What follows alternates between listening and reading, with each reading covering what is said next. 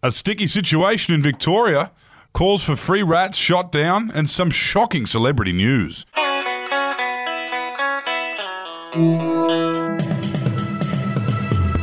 Good morning and welcome to your Daily Batuta for the 20th of January. It's a stinking hot Thursday morning up here in the Channel Country, so it's nice to be in the cool air-conditioned booth here in Desert Rock FM studio. I'm Wendell Hussey. I've got Clancy Overell here with me once again, and we are going to go almost all the way down south for our first story. It's a sticky one from down in Victoria.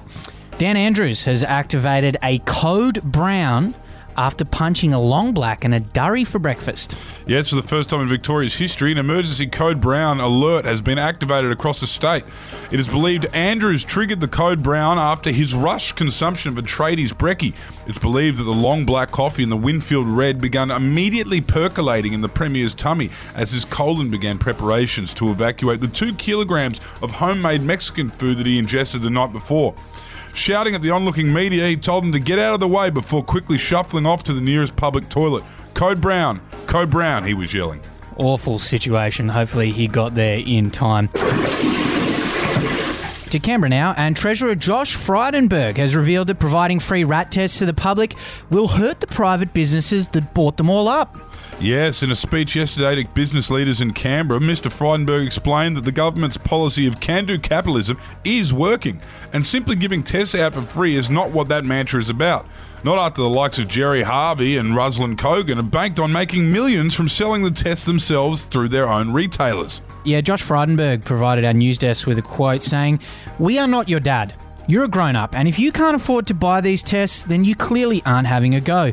We give them to people with a bludger card. That's fair enough. But if you're an able-bodied man or woman or whatever, and you can't find room in your weekly budget for a rapid antigen test, then God help you, because testing yourself for the super infectious head cold going around is the least of your worries." Quite inflammatory there from Josh Frydenberg.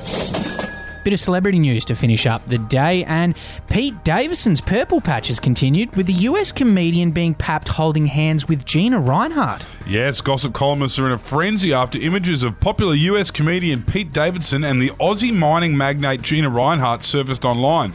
Not long after making headlines for his relationship with Kim Kardashian, the funny man has apparently moved on to a new flame, with the pair spotted having a little smooch outside Gina's palatial mansion in the ritzy Perth suburb of Dalkeith.